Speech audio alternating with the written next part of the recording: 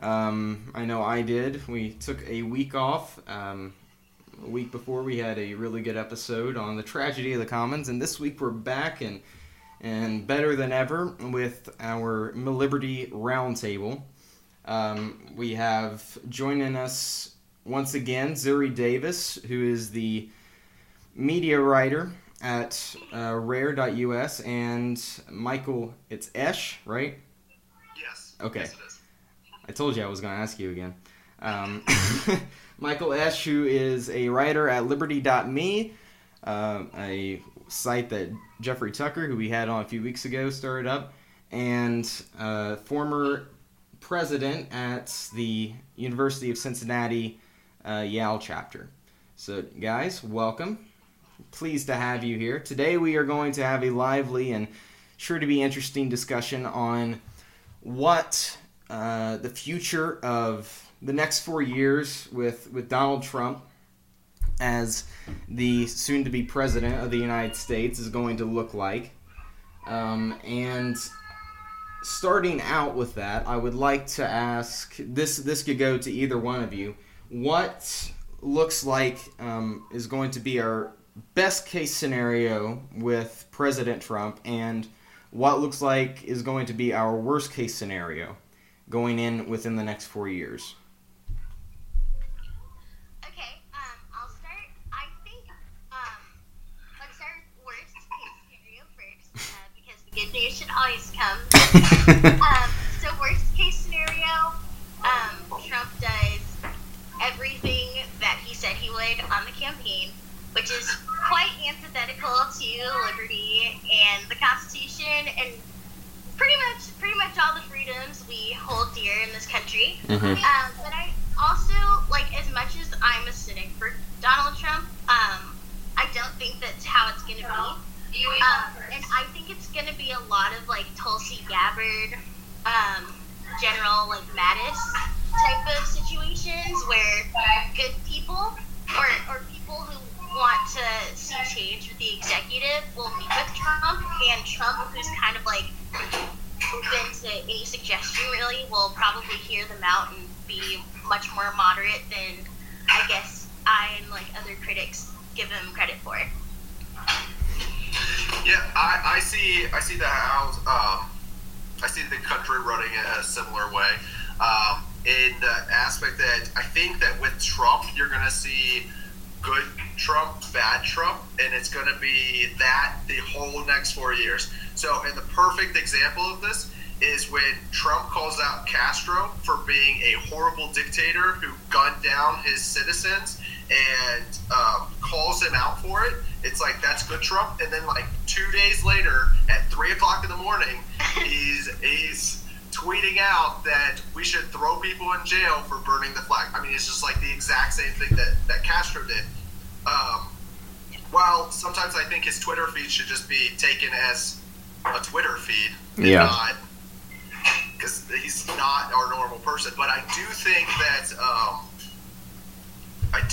that's how the presidency would go. And I do foresee a lot of spending excess. I see more spending in military and more spending in infrastructure if he gets that through.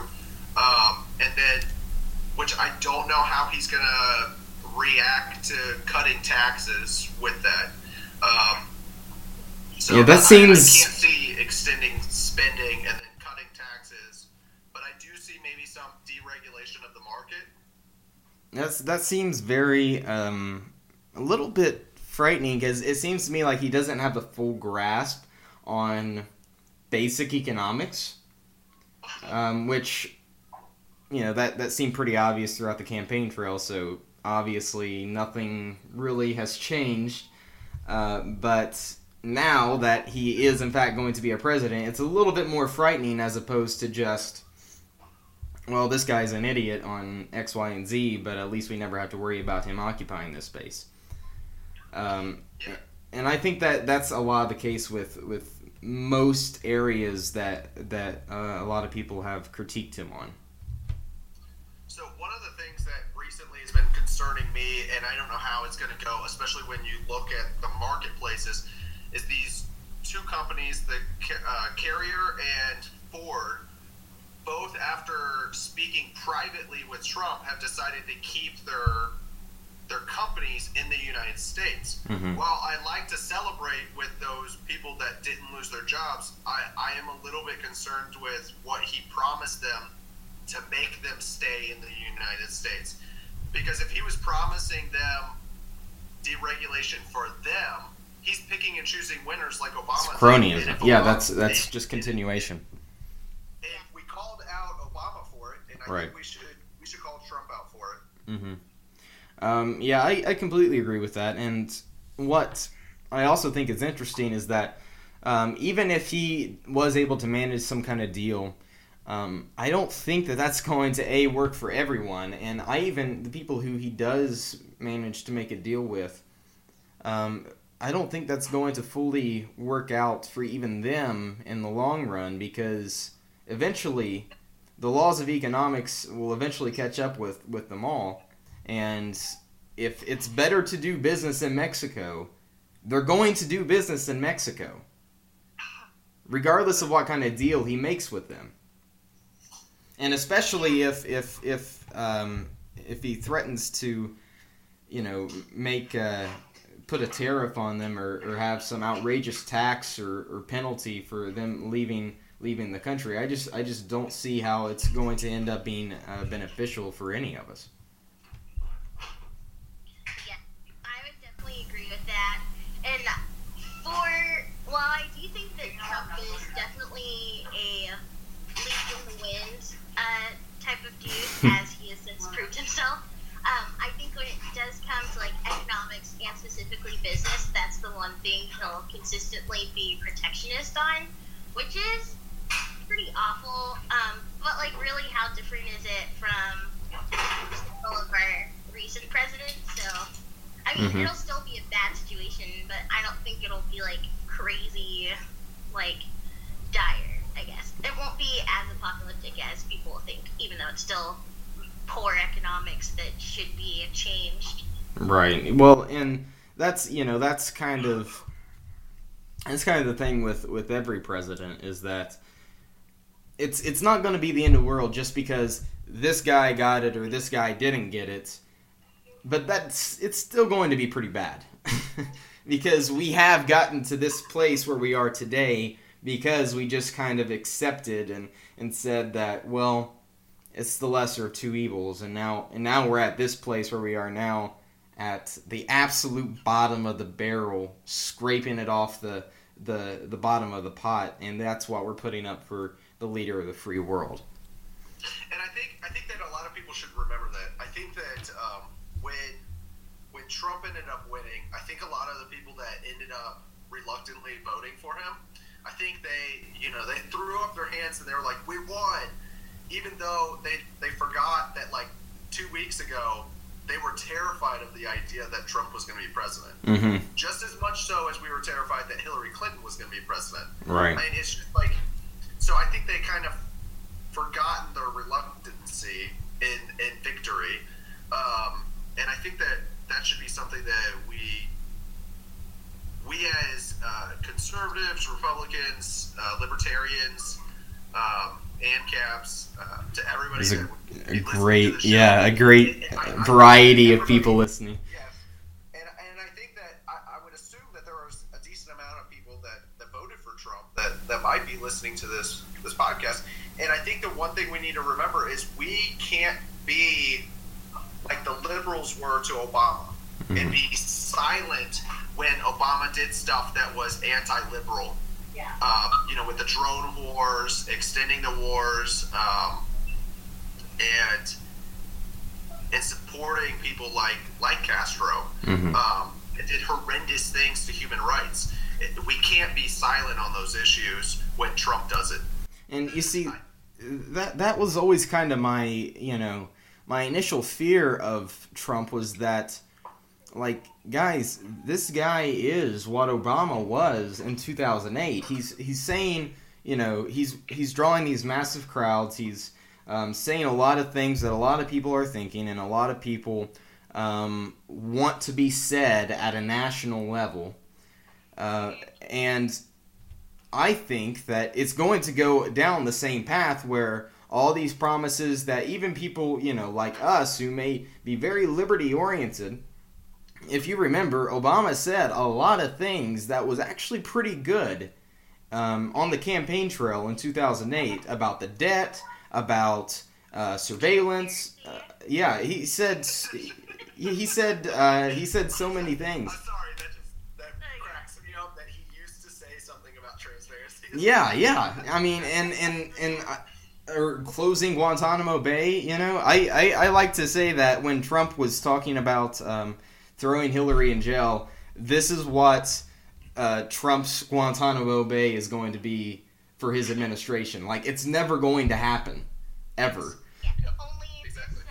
That happens, like, the reveal happens, like, a couple years much more quickly. Right, yeah. After he got elected, he's like, no, they're great people.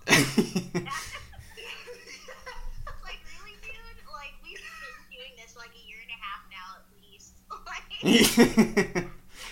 I know. It was like, it's instant. And it does amaze me, like, how many people...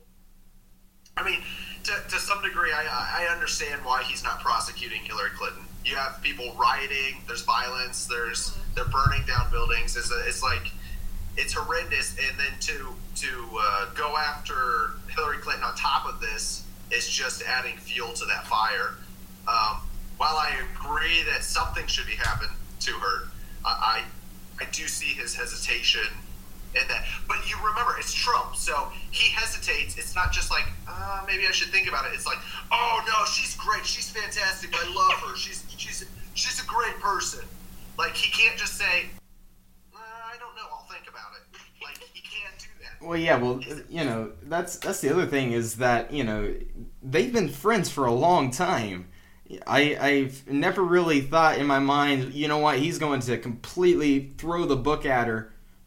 They're like best family friends. Why would he ever do that? Yeah, I feel like you can't make that many tweets about how great of a president someone's going to be as well. And then just be like, yeah, this person's totally my arch nemesis. Right, yeah. Yeah, we have a short memory back just in, I think it was 2009 whenever she was first picked for secretary, or 2008 or something like that, for Secretary of State, and Trump was on Today or whatever program it was saying, oh yeah, she's a great pick. She's a great person. I like her a lot. Why do we think that anything has changed just because it's an election cycle? Conveniently, during an election when he's wanting to be president and she just happens to be his opponent, this is when he's starting to say these things. And he's never said them before, but now is when I need to believe him. Oh, yes. Those Wall Street speeches came out. She literally said that Donald Trump would be a good person to run for Congress or Senate or even president. I don't remember exactly what the quote was, but it was enough to say that he was a great guy. Mm-hmm. And would be fully capable of being in charge as a politician. Right. And I think that just shows the amount of theatrics that we have in the United States political realm. Well, the whole thing was basically, it was just a wrestling storyline. With someone who's actually on WWE wants to be. That's like a perfect analogy of U.S. politics. Basically. It's like, at the end of the day, it's like, these rivalries are set up, but then it's like they're going to each other's, like, weddings and stuff. Right. It's like, all right, okay. So let's shift gears just a little bit here.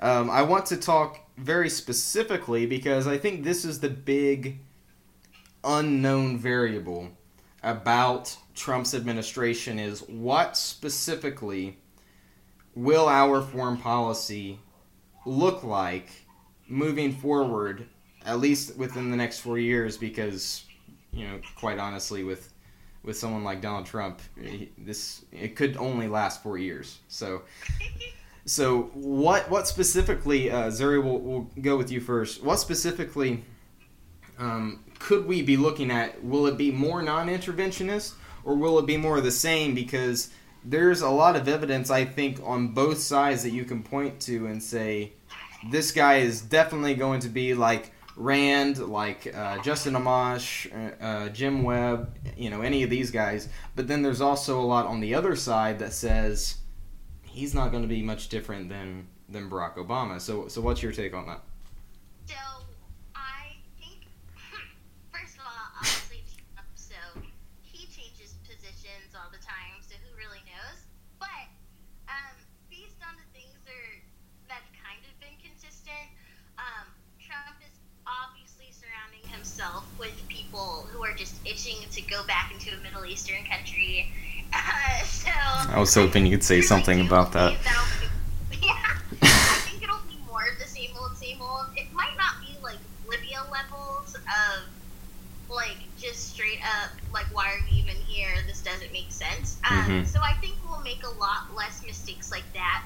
And to be fair, the one claim that he can kind of stand on is that he did have feelings about the Iraq War, which would make Liberty people and non-interventionists more comfortable with that.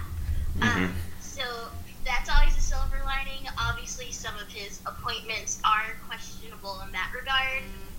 But then you have something like Tulsi Gabbard going to meet him and telling him not to listen to the neocons and the war hawks, and you have him like receiving that message positively. So I'm not really expecting something crazy different, but I don't think it's going to be, one, as bad as Hillary Clinton, and perhaps not as bad as non-interventionists think. So. Okay, Michael? Because I have my own theory on this, but I want to hear what each of you have to say. So my theory is that I think Trump's going to hit ISIS pretty hard.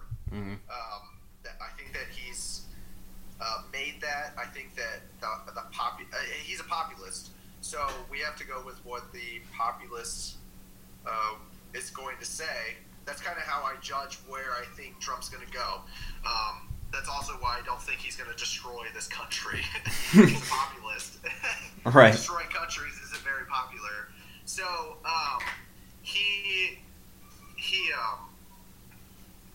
when it comes to the Middle East, I think that it would be popular to go after ISIS. I think everybody on the left and the right, everybody agrees. Is he going to do the Rand Paul thing and go to Congress and ask them permission? Hell no. That's not like Trump. Trump is not going to ask people.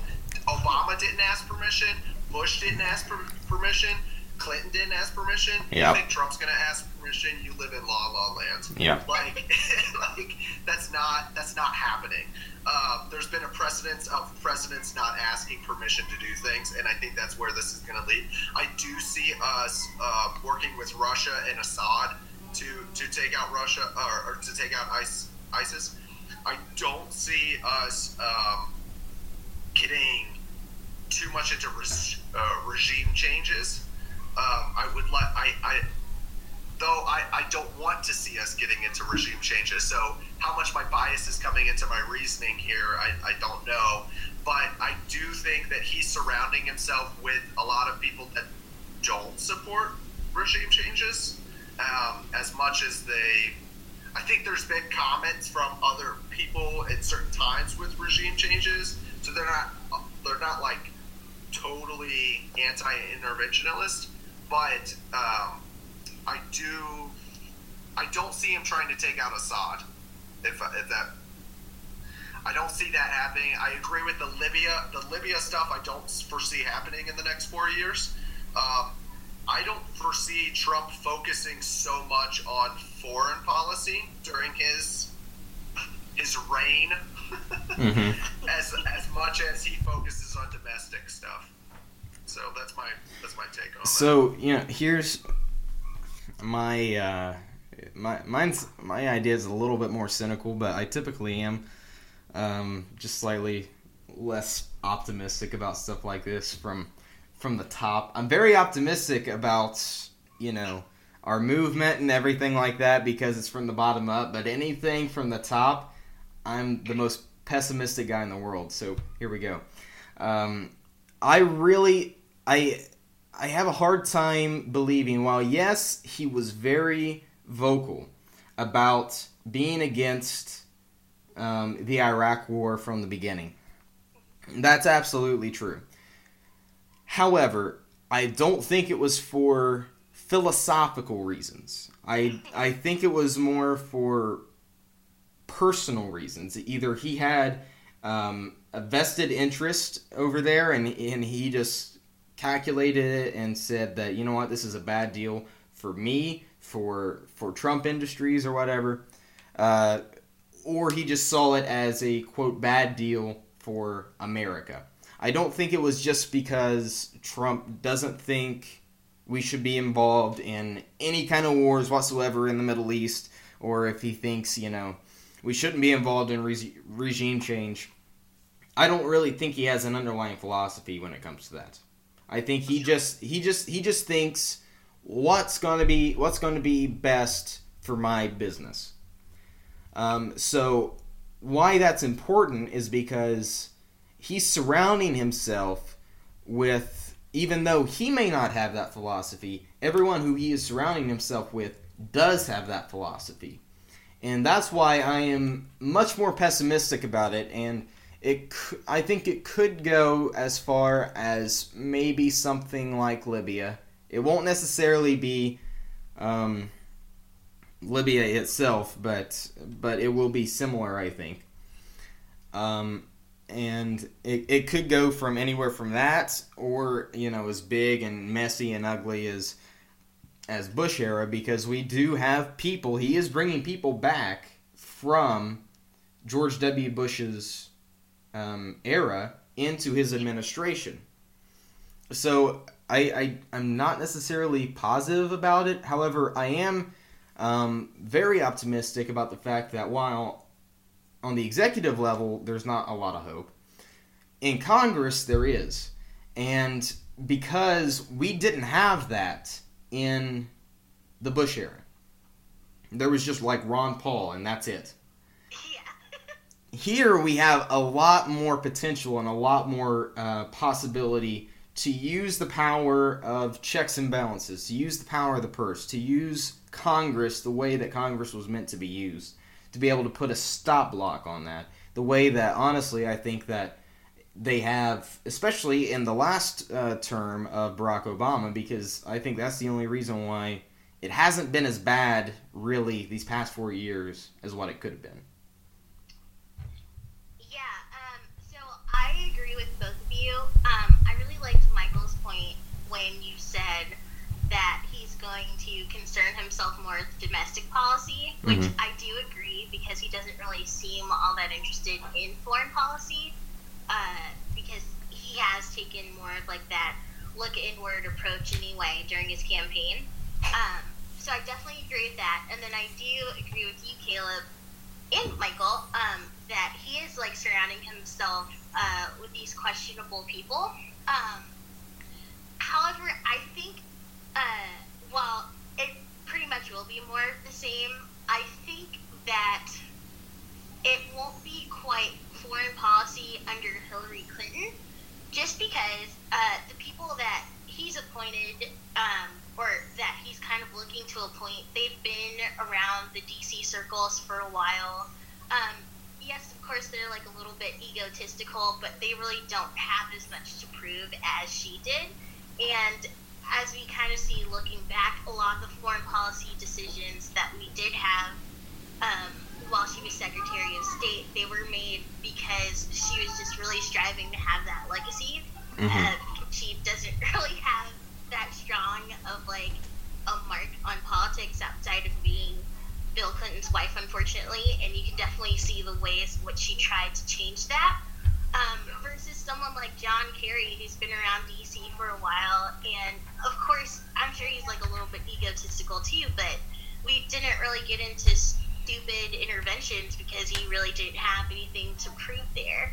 And I feel like that something like, as much as I don't like John Bolton and Rudy Giuliani, of course, they don't seem to have that same need of like needing to prove themselves to put their mark on history like that. Even though of course, they still have awful ideas about it.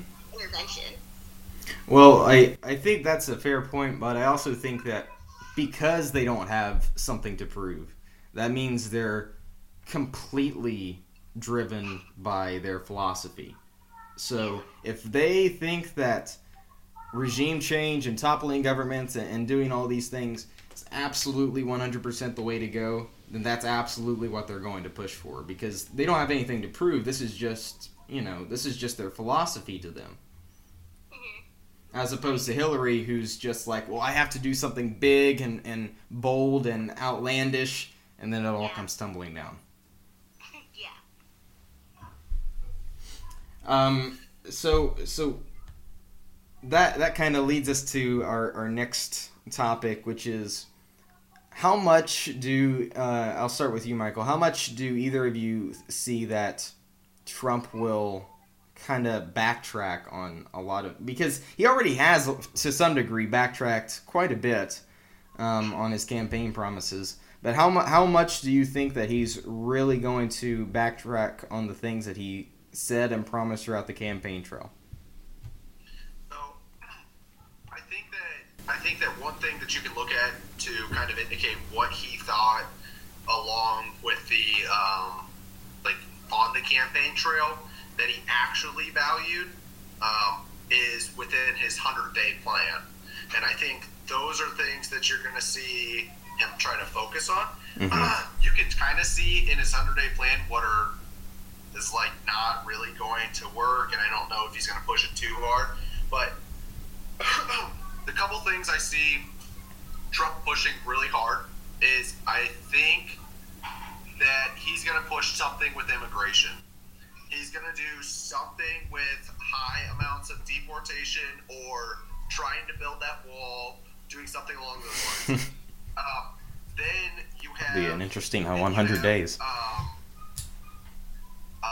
With lobbyists or term limits, something he's going to try to push there. I'm not entirely sure what's actually going to get put down on the floor of the Congress. But then the biggest thing that I think he's actually going to end up pushing, and you can see this in his appointments, is that he's going to push an infrastructure bill through. That $1 trillion infrastructure bill is something that's on his top priority. The fact that he made Mitch McConnell's wife one of the appointees just goes to show that Mitch McConnell said that he's not going to even put that on the floor. But now, if that $1 trillion plan gets put through, his wife's in charge of that $1 trillion plan. I cannot never, in any functional relationship,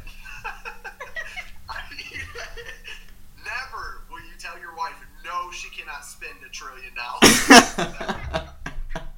just does not happen. And Trump understands that and put her in that spot. And so that is like, if I don't think, if I have doubts about anything, I firmly believe he's going to push an infrastructure bill through. And because I think that during his presidency, it would increase jobs.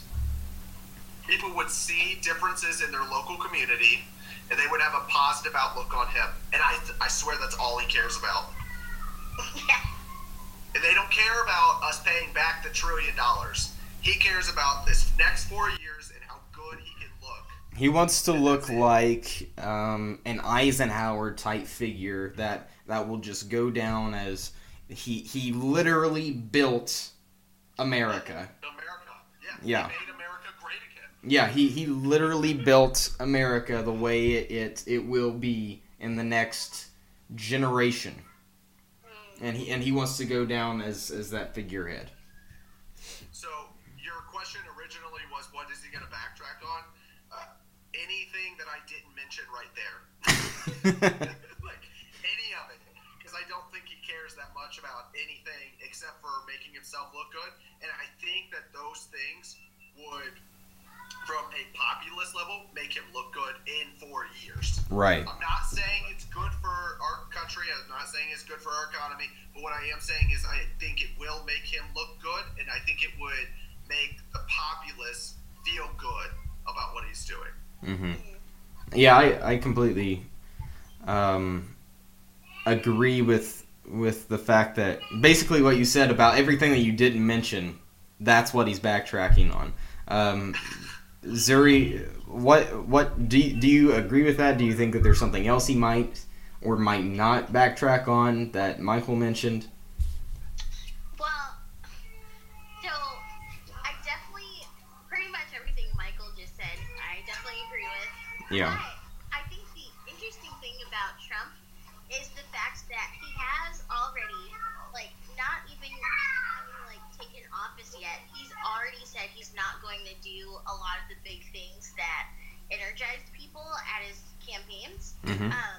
And it's like, well, when you tell, like, Trump supporters that, they're just like, oh, well, he's just playing the system, or, like, we really didn't care about that anyway. It's like, Yeah.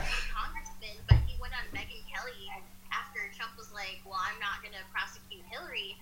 And he's like, yeah, man, I don't care. And Megyn Kelly, like, played a clip for him where he's like, yeah, lock her up. And it's like, dude, you totally cared. Like, you can't play that off now. Like, there's record of you caring.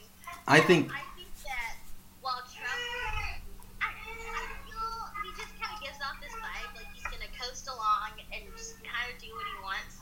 And maybe do general stuff, but nothing that's really too hard for him. Mm-hmm. And I think that people are gonna, like, his supporters specifically, are gonna love it either way anyway. Just because they're still so bright-eyed and bushy. It's Donald Trump. Even when he says to their faces, "I'm not gonna do the stuff that I promised," they just don't care. Yeah. Because I mean, again, a lot of them are Obama voters, and if they didn't figure it out after voting for Obama twice, that the president is not a savior, I don't think that Trump is going to make any different either. So. Mm-hmm.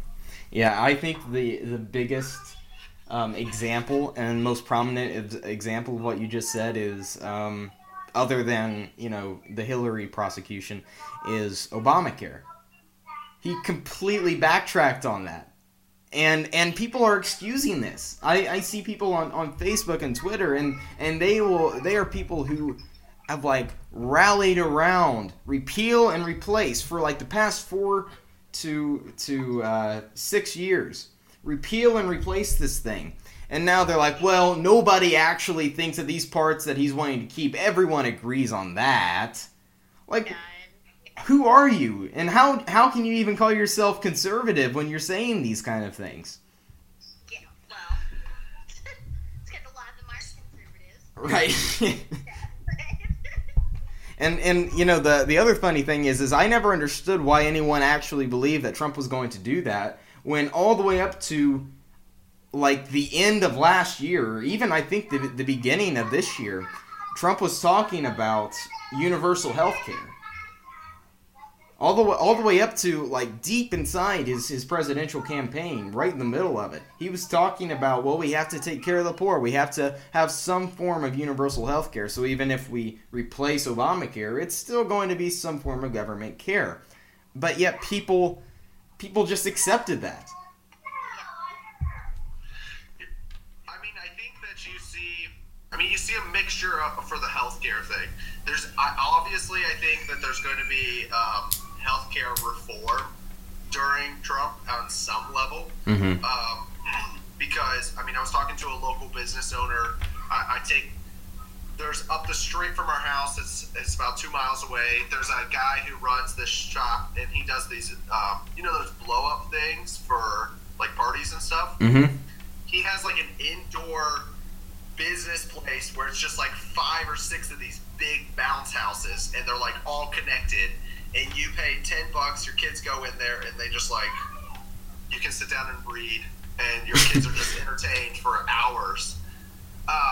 So I actually ended up talking to the owner today, and we were talking about it, and he said like, healthcare costs is just, like, killing him right now. Mm-hmm. Next year he's looking at paying $2,000 a month on a plan that's like, he said, I think he said it was over $5,000 for the deductible. So if you just look at that, he's got to basically spend $30,000 before his health insurance does any good for him. Oh my gosh. Think about that. That's oh my gosh, outrageous. there's no way he's not raking in millions of dollars. Yeah. I mean, like, this guy is the definition of small business owner. Right. And like, he's gonna pay $30,000 of his profits. I mean, how many kids is that? I mean, every day that's $10 per kid. He's gonna have like 3,000 kids at least to come through there with no taxes, at least 3,000, which I guess you could say 30%, like 3,500 kids have to come in just for him to pay for his insurance. Not including rent and utilities. Yes. Oh no, that's just health insurance. Yeah, that's not insurance. That's not paying for the supplies. That's not paying that is for insane. Employees that run all the different parts of it and that do child watch, and yeah, that's not any of that. Mm-hmm. It's absolutely outrageous, and the economy cannot sustain with it. So there's got to be some sort of change. If it's completely abolishing Obamacare, I don't think that's going to happen. I know that Trump appointed Tim Price to Secretary of Health and Human Services. And Human Services. Thank you, Zuri. And Tim Price is the one who wrote how to get rid of Obamacare. So maybe there's works on that. Maybe there's not. I don't know. But I don't necessarily think that healthcare is completely out of his realm of not dealing with it. Because I definitely think Price is going to do something with it. Mm-hmm.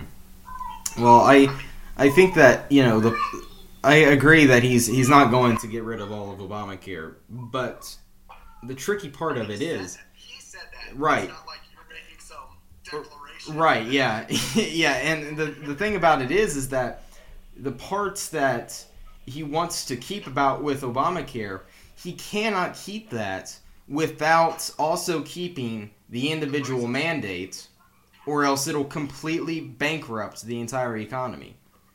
So it just tells me that either he is not sincere about anything he says on the campaign trail, or he has no idea how any of this works, which it could be either one. I'm not going to put either one behind him. I feel like it's more the second, though. Yeah, a little bit. I think the stuff that he absolutely knows and has a plan on are, it's like what Michael was talking about with immigration, infrastructure, and his protectionist stuff. And big spending things. Yeah, and that's like the only things that he has a really solid grasp on, and stuff that he really wants to push through, and everything else is just, a lot of campaign hoopla that just gets people excited. Yeah.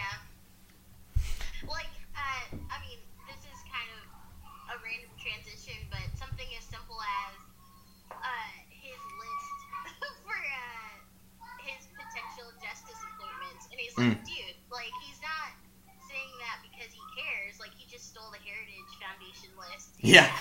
You guys see. Yeah, he's just saying that so you all can vote for him.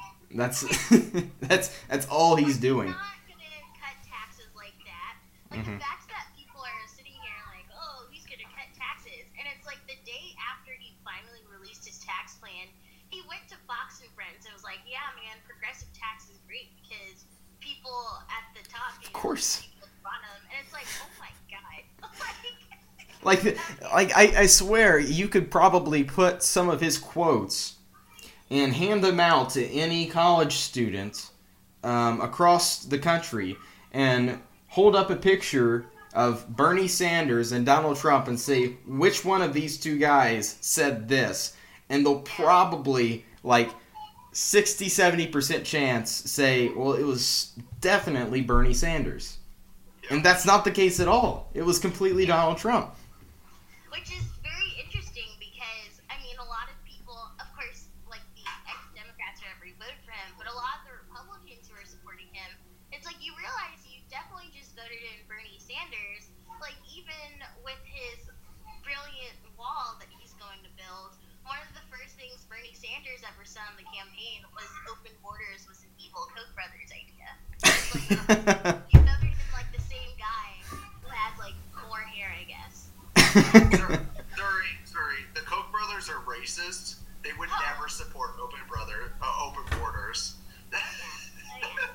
I love the Koch brothers. So like,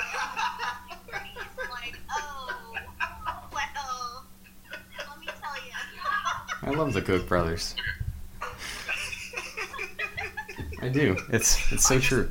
I think it's hilarious because I remember being in an environmental policy class at college, and the professor every week there was something in like a news article that he would bring up, or a documentary, or a video clip, and he would bash the Koch brothers. And I just never at the time I didn't understand it. I was like, don't they help out Young Americans for Liberty? Why are you being so harsh on them? Like, they're good on rights and like all of these other things. Like, what? And they're not even like, it's not like they're the most wealthy. Most billionaires donate to Democrats and their causes. I don't understand the huge fascination with the Koch brothers. They're like one of the only billionaire brothers that even does anything like that. Because everything else is completely, it's a monopoly on Democratic policies. Yeah. So they even recycle. Calm down. So with that being said, let's take a slight transition here, and we talked about one thing that we weren't really sure on was foreign policy, but one thing that I think that we can start visualizing a little bit better now is what justice in America is going to look like moving forward, specifically in the Justice Department, because now we have, of course, Jeff Sessions as his pick for, which I know pretty much what both of you are going to say about this, but Jeff Sessions as his pick for Attorney General.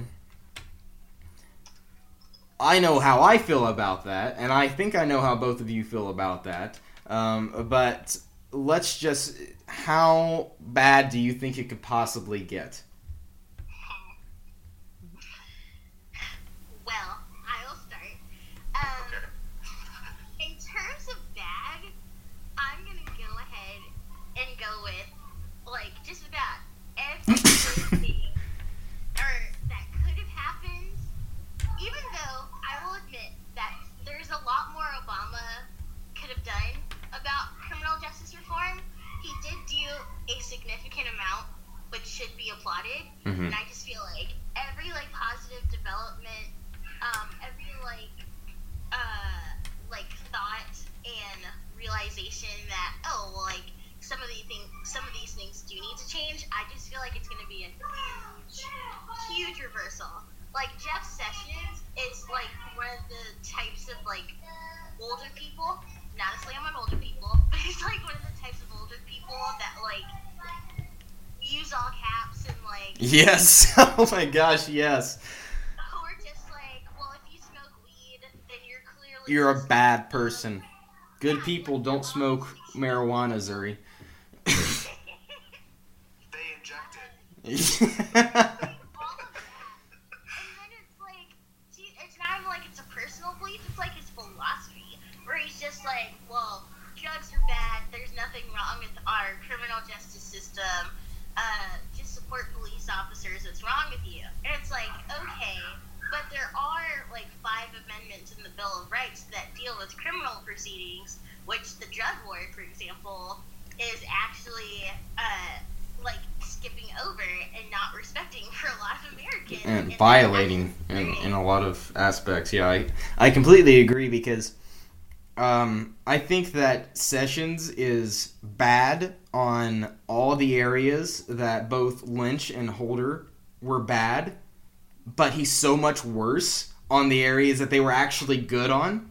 So I don't see anything positive coming out of justice in America with Jeff Sessions as the Attorney General. I think this is going to be probably one of the worst aspects of the Trump administration, because he's just as bad on civil asset forfeiture.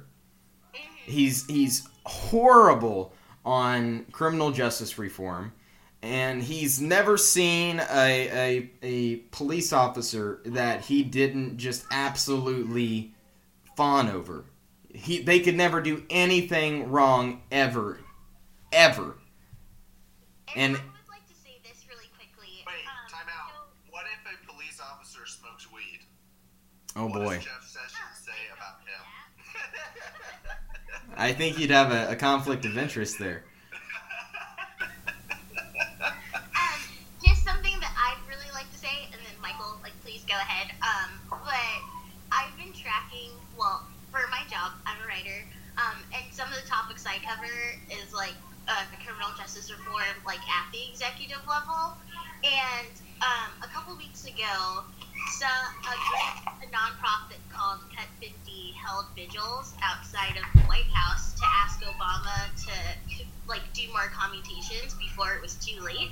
And usually, when people do that stuff, I'm like, okay, you're overreacting. But I totally feel for these people, because there's no doubt in my mind that commutations and pardons, maybe they'll be there, but they will not be used, not at the rate that Obama did them, which he's officially had more commutations than the last 11 presidents combined. But I just think that, especially with an attorney general like Sessions, they're just not, they're not even going to think about them, because they're going to think that all those people are criminals who deserve to be in jail or in prison for 80 years. You broke the law, so you better be, better have the book thrown at you. There's definitely nothing wrong with the law itself, of course. Yeah, of course.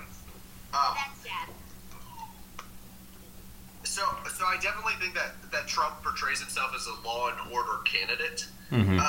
So that's never been a surprise for me. But I did think during the election that Trump would be the most likely to legalize marijuana across the United States, just because I didn't see Hillary Clinton doing that. But I do see Trump as being a populist, and you have 60 to 70% of the population supporting marijuana, even with medical or recreational use.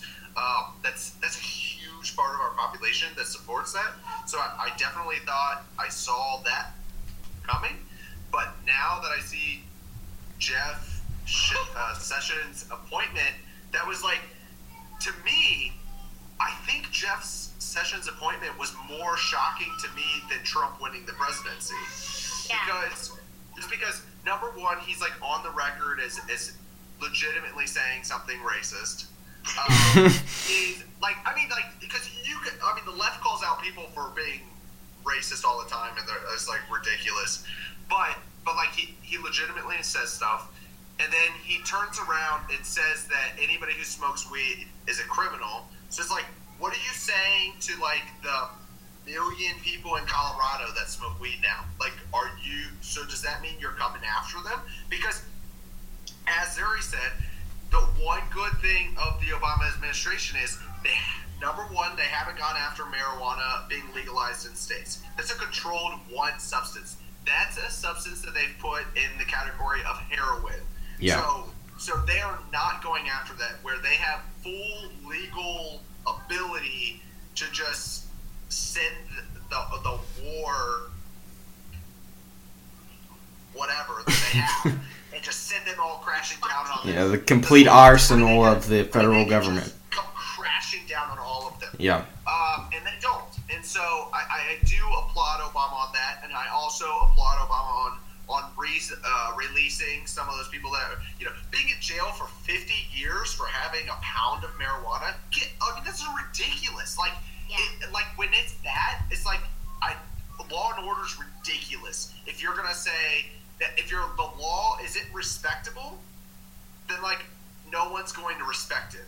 Right. And I just don't think that enforcing a nonsense law that is based on corruption I mean, if you go back and look at marijuana, the whole process of criminalizing that over just the last 100 years is all based on corruption. It's starting the DEA, and I think a personal battle.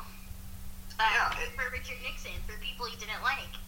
Yes, and not only that, but and again, back to the racist thing, you can legitimately see where people have systematically done it according to racism. I mean, I think somebody in the Nixon administration said that this is an easy way to target blacks, and it is. I mean, whether they just said that somebody said that, or that either way, that's what happens.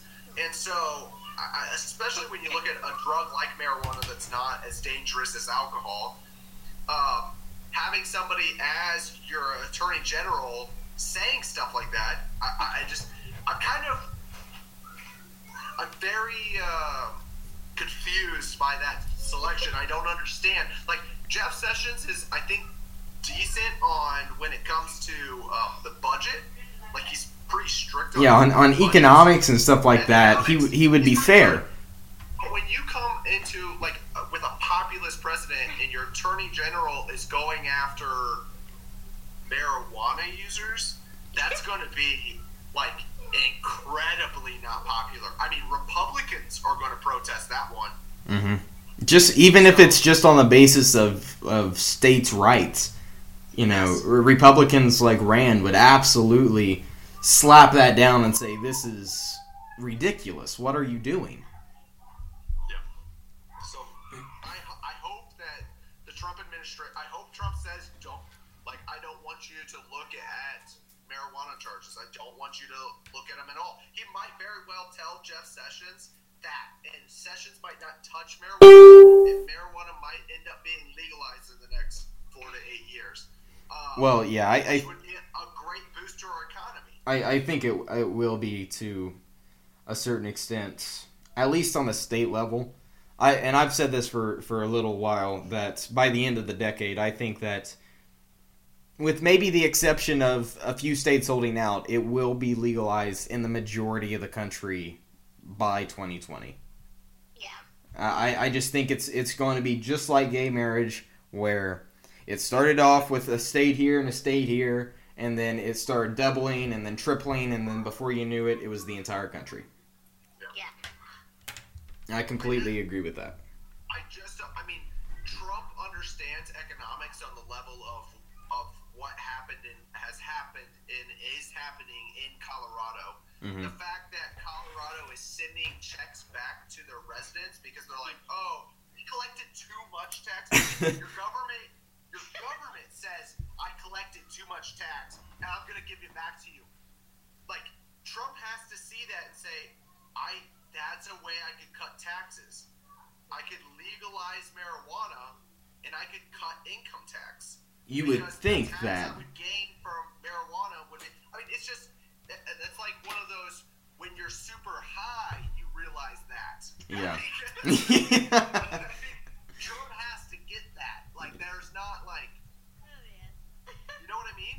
Yeah. I agree that's something that I always saw that I was never really worried about from Trump, because he was, the social issues were never something that I was like, oh my gosh, if this guy gets in, and then he's going to be a monster on these things. I was never really worried about that. But then when he picks someone like Jeff Sessions, and of course there is a bit of a conflict of interest whenever you say, he doesn't really have a stance on marijuana, at least a very vocal one, but at least on the other end of it, he says, we're going to support the police, we're going to restore law and order, we're going to, bring justice back to America, and saying these things. It seems like he would prefer to put that emphasis on the law and order side of things as opposed to the liberty side of things. Which is also outside of the war on drugs. That's also really, Trump's sentiment on that is really awful, especially especially in America where a lot of people are worried about police conduct and just like their general relationship with like minorities. And I will agree with some people on the right when I say that like the left, like Black Lives Matter and stuff, like perhaps they take that stuff too far. But it's like, okay. I think he looks much more on the hands of the police are far more right than wrong, and anyone who is getting in trouble for it, that's their fault. Okay. I totally missed everything you said. I guess there's like a brief malfunction on my end or someone's end. So There was one on my end too. Okay, I think that was mine. I was just seeing if the headphones worked, but I guess it doesn't. Alright, so just say it again. Yeah, well, I don't think that with the Trump administration, I think it's going to be much more of the police is always right, and there's no realist philosophy in it. It's like maybe every once in a while, sometimes maybe the police might be doing something wrong. It's going to be much more heavily sided on one side as opposed to the other. And I think that is very transparent with the Jeff Sessions pick, and also with the possibility of someone like David Clark possibly being the Homeland Security guy. Oh man. Yeah, so much fun. Which that is a fantastic point to pivot into our next session, which I wanted to especially talk about, and I wanted to get your opinions on what your specific cabinet predictions will be, specifically in the areas of Secretary of State and Secretary of Defense, and also any other possible predictions you might have. Zuri, you can go ahead and go first. Okay, my predictions are kind of basically the same as how I felt with this entire like transition team, to which it can literally be anyone and anything. And I think so. Like most of me says that we're gonna hate it and they're gonna be awful, but then a small part of me pulls out a little bit of hope. So for Secretary of State, for example, obviously the options right now are like John Bolton, Rudy Giuliani, and like maybe even like Mitt Romney. And I actually really liked what Rand had to say on that, where he was like, absolutely no for Bolton and Giuliani, but at least it's someone like Romney, you could talk to them about intervention and like try to work with them and change their minds on it. So we'll see. Honestly, just like who knows at this point? Like, it's very frustrating to like deal with this and like have to guess, but I think kind of the same for Secretary of Defense. It's either going to be someone who's like really, really terrible or just really, really moderate, and there's honestly no possible way of knowing until he picks. People are appointed and then confirmed for their position. Well, specifically in defense, just the fact that Tom Cotton his name has been floated around, that scares the hell out of me. Yeah. Like, that is terrifying. The fact that Tom Cotton... Oh, he is so much worse, though. He's like worse than even Rubio is on being neoconservative and absolutely horrible. And if he's literally wrong on everything, it's so he is, he really is, and it's so bad, it's terrifying. Just the fact that his name was actually, floated around a little bit for Secretary of Defense, that scares the absolute hell out of me. Last 4 digits. Yeah, if it was Mattis, though, that'd be pretty cool. Especially since he changed, or I guess not officially changed, but he got him to think more about waterboarding. I stand support that, I'd be really down with that appointment. Who was it that you just said? Mattis, General Mattis. the Marine General. Yeah. Yeah. As much as I do enjoy. I mean, as a libertarian, I shouldn't. I guess it's like kind of a guilty pleasure. I do like reading Mad Dog's quotes. So I have, my family's full of Marines, and he is the hero to Marines. And so the fact that name was even floated around, I mean, my brothers just got, they started celebrating it. I was like, whoa, everybody gets floated around at this time. So. Yeah. Well, I think even Austin, I think even Austin Peterson mentioned him as a, if he somehow was, the president of the United States and he actually won it, then he would think about picking him for Secretary of Defense. So, so that might not be one of the worst picks, definitely. What was it, Michael? When it comes to, yes, well, anybody compared to him is a good pick. Yeah. But when you have somebody who has that military experience and is qualified for the position, I know as a lot of times as libertarians we would really just like Rand Paul. Just pick Ron Paul for everything. Justin Amash and Rand Paul, just put them in your cabinet and you just get rid of all the other departments. I would be okay with that. So I'd be completely okay with that. That's what I would do. Yeah. That might not be practical, but that's definitely my favorite option. So if we're being unrealistic, that's what I want. Yes. But the people who are my favorites are for the most part, they're all freshmen, senators, and congressmen. They haven't been corrupted yet. But they also, I don't know Still if babies. they have enough experience to have the know-how to deal with we have our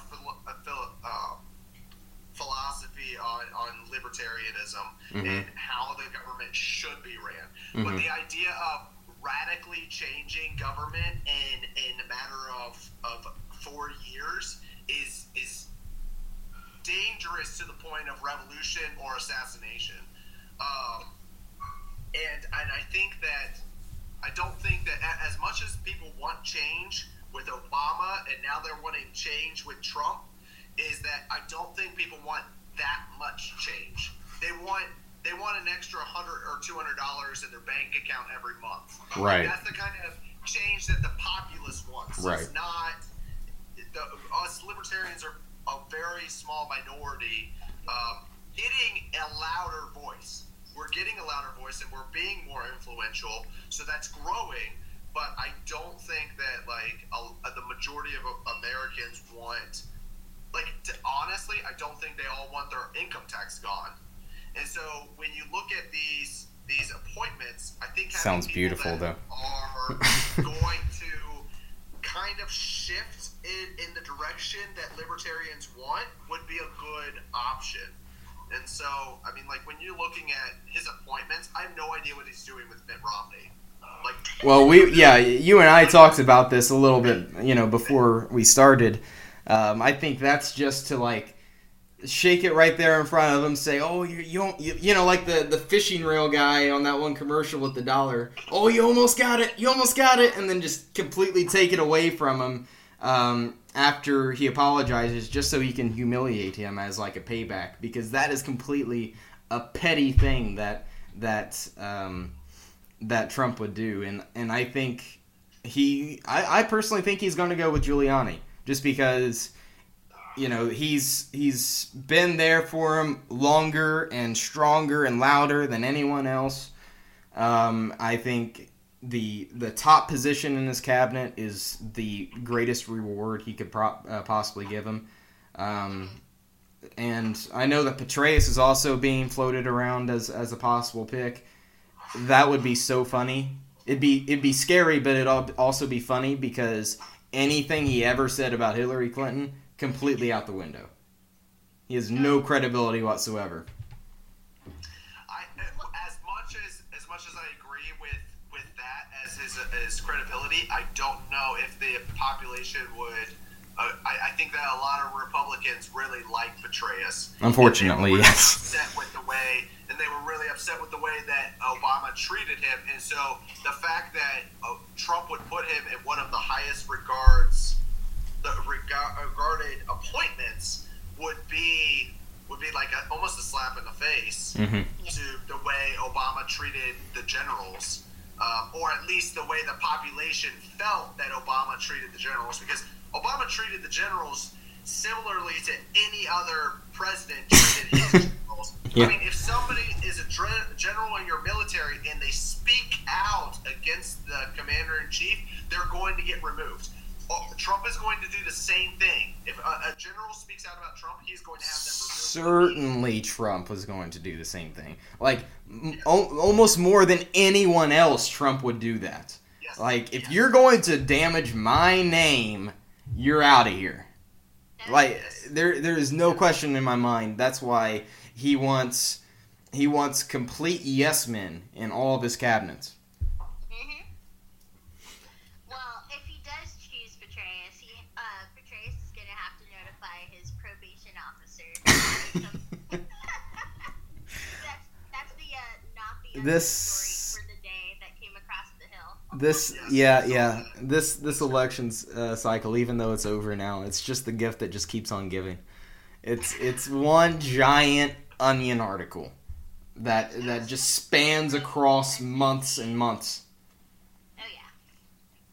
Oh yeah. So as we're coming to a close here, I really want to take your all's take on.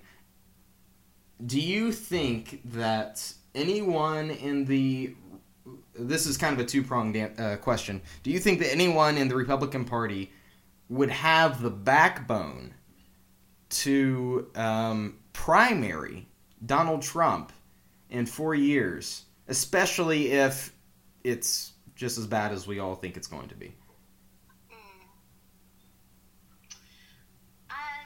So I'm probably going to look really foolish in 4 years, but I am Aren't we all, though?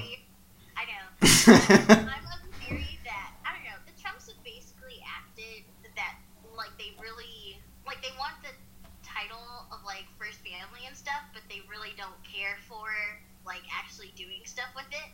So, I secretly hope, but I also kind of think that Trump himself, which is like, hey, y'all, I'm going to be a one-term president because, like, this was, like, a lot of work, and I just want to go back to, like, my hotel. I didn't even want this.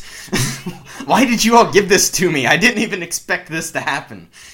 The fact that Melania and Barron, like, aren't even gonna live in the White House anytime soon. It's like, do you guys even, like, want this position? Like, yeah. That's a pretty sweet gig. But, and if things go awfully, then sure, I think that someone will step up. But if it's just kind of moderate, like we think it's gonna be, I just think he's gonna win a second term.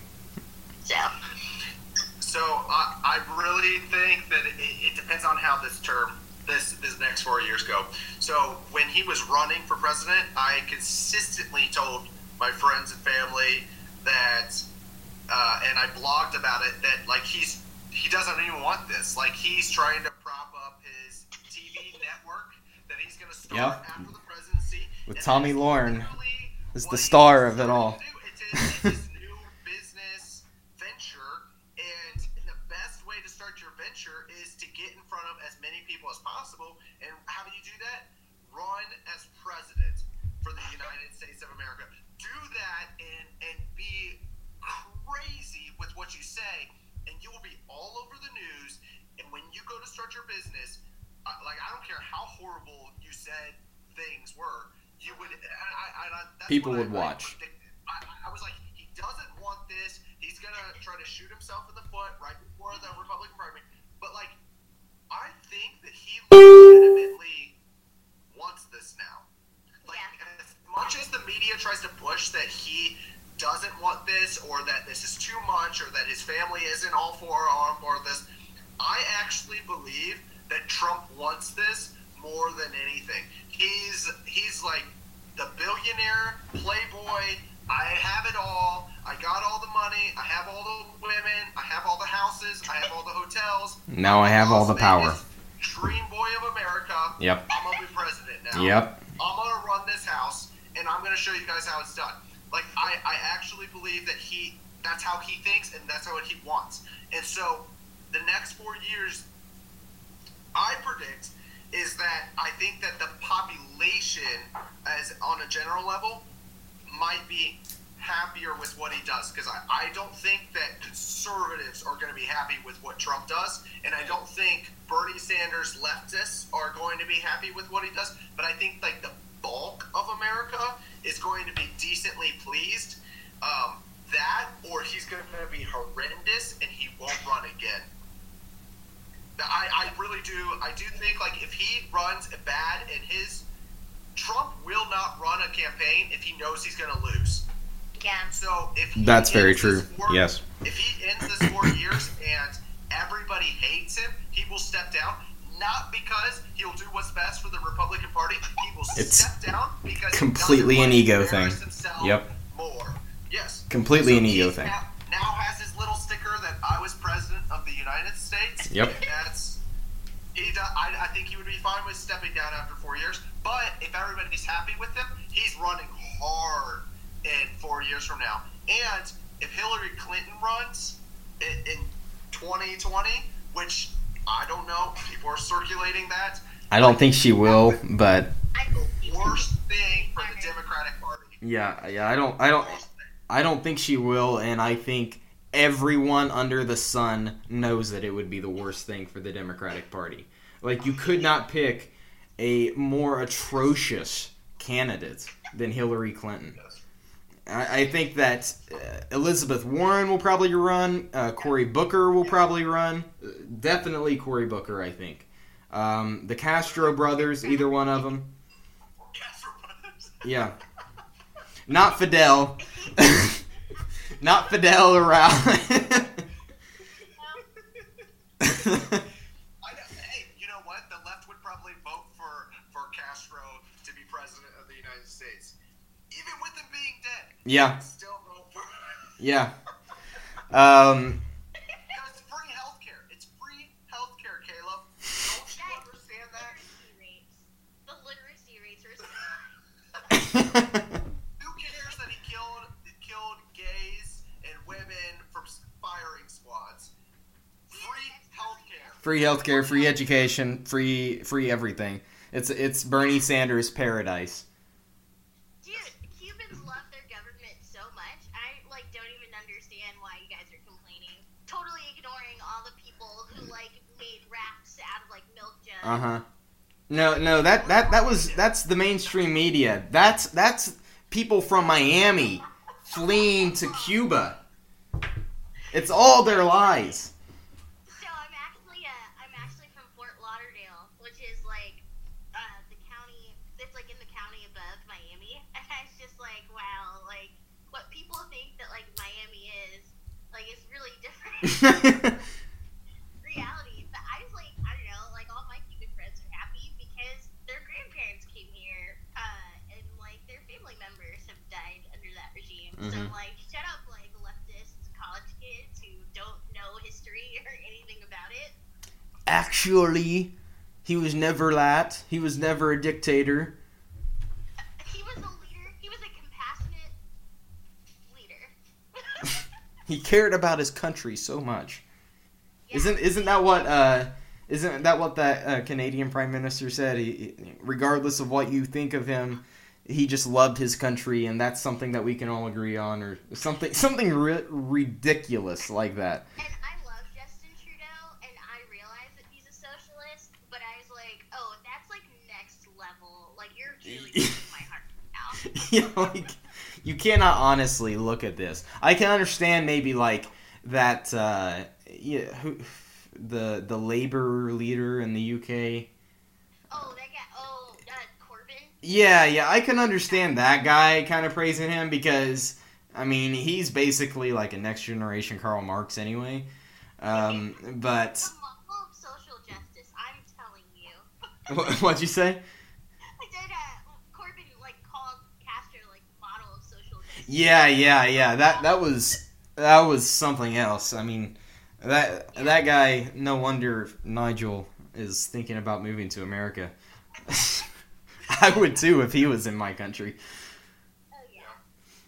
The amount of praise that I've seen for Castro, or even the people that are mildly or like passively praising him, like they're not like Obama did. He was just like, he was very influential. It was like, would you like, yeah, so was Stalin, and so was Hitler. They were very influential, and they killed millions of people. And like when you look at the ratio of people that Castro slaughtered, it's disgusting. And then you had 2 million people evacuate.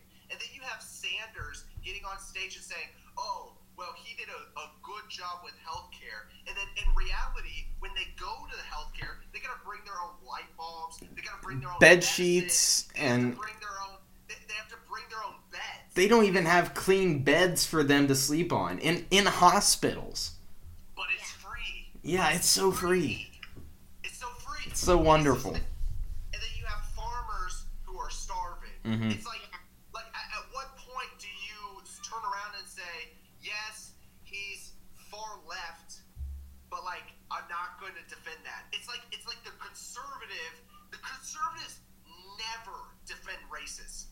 Like they never defend KKK people. We always like all the people on the right just like say that they're disgusting. When you have somebody actually being racist, actually being anti-Semitic, Like when David Duke ran for Senate, the RNC completely disavowed him, didn't want anything to do with him. they don't care how conservative you are, how much it is with economics, and it gets to that. That's what bugs me so much about the left and them defending somebody that's so atrocious to humans. It disgusts me. Mm-hmm. Well, I don't know about you guys. I got on a big rant. I thought the KKK was pretty moderate until I found out they smoked weed. So. They were only bad whenever you found out they smoked They weed. weren't bad until they smoked weed. Yeah, because only bad people smoke weed. That's your next train. Is that a direct quote from Sessions? Almost. It's kind of a hybrid, throwing a few together. A hybrid quote. All right. Well, I think that's about as much fun as we're allowed to have tonight. So, Michael and Zuri, I thank you very much for coming on this podcast this evening, and hope to have both of you on again very, very shortly. And I thank you for listening to this episode. Be sure to follow each of us. You guys want to give a shout out for your Twitter followers? Zuri, you can go. Yeah. So it's at Zuri_Davis. It would be at Zuri Davis, but someone stole that before me, so I'm gonna have to track them down and make them change it. But until then, there's an underscore in between my first and last name. Okay. And Michael? I'm similar. My name, it's Michael, and then Esch is ESCH, and then it's an underscore after my name for similar reasons. And you can follow me at Caleb Franz. I was the first one to grab the name, so I don't have an underscore. And you can follow the show at Mill Liberty. And be sure to subscribe to us on iTunes and share this episode out because we just have loads of fun making them. And be sure to tune in next week as we start all over again. Thanks, everyone.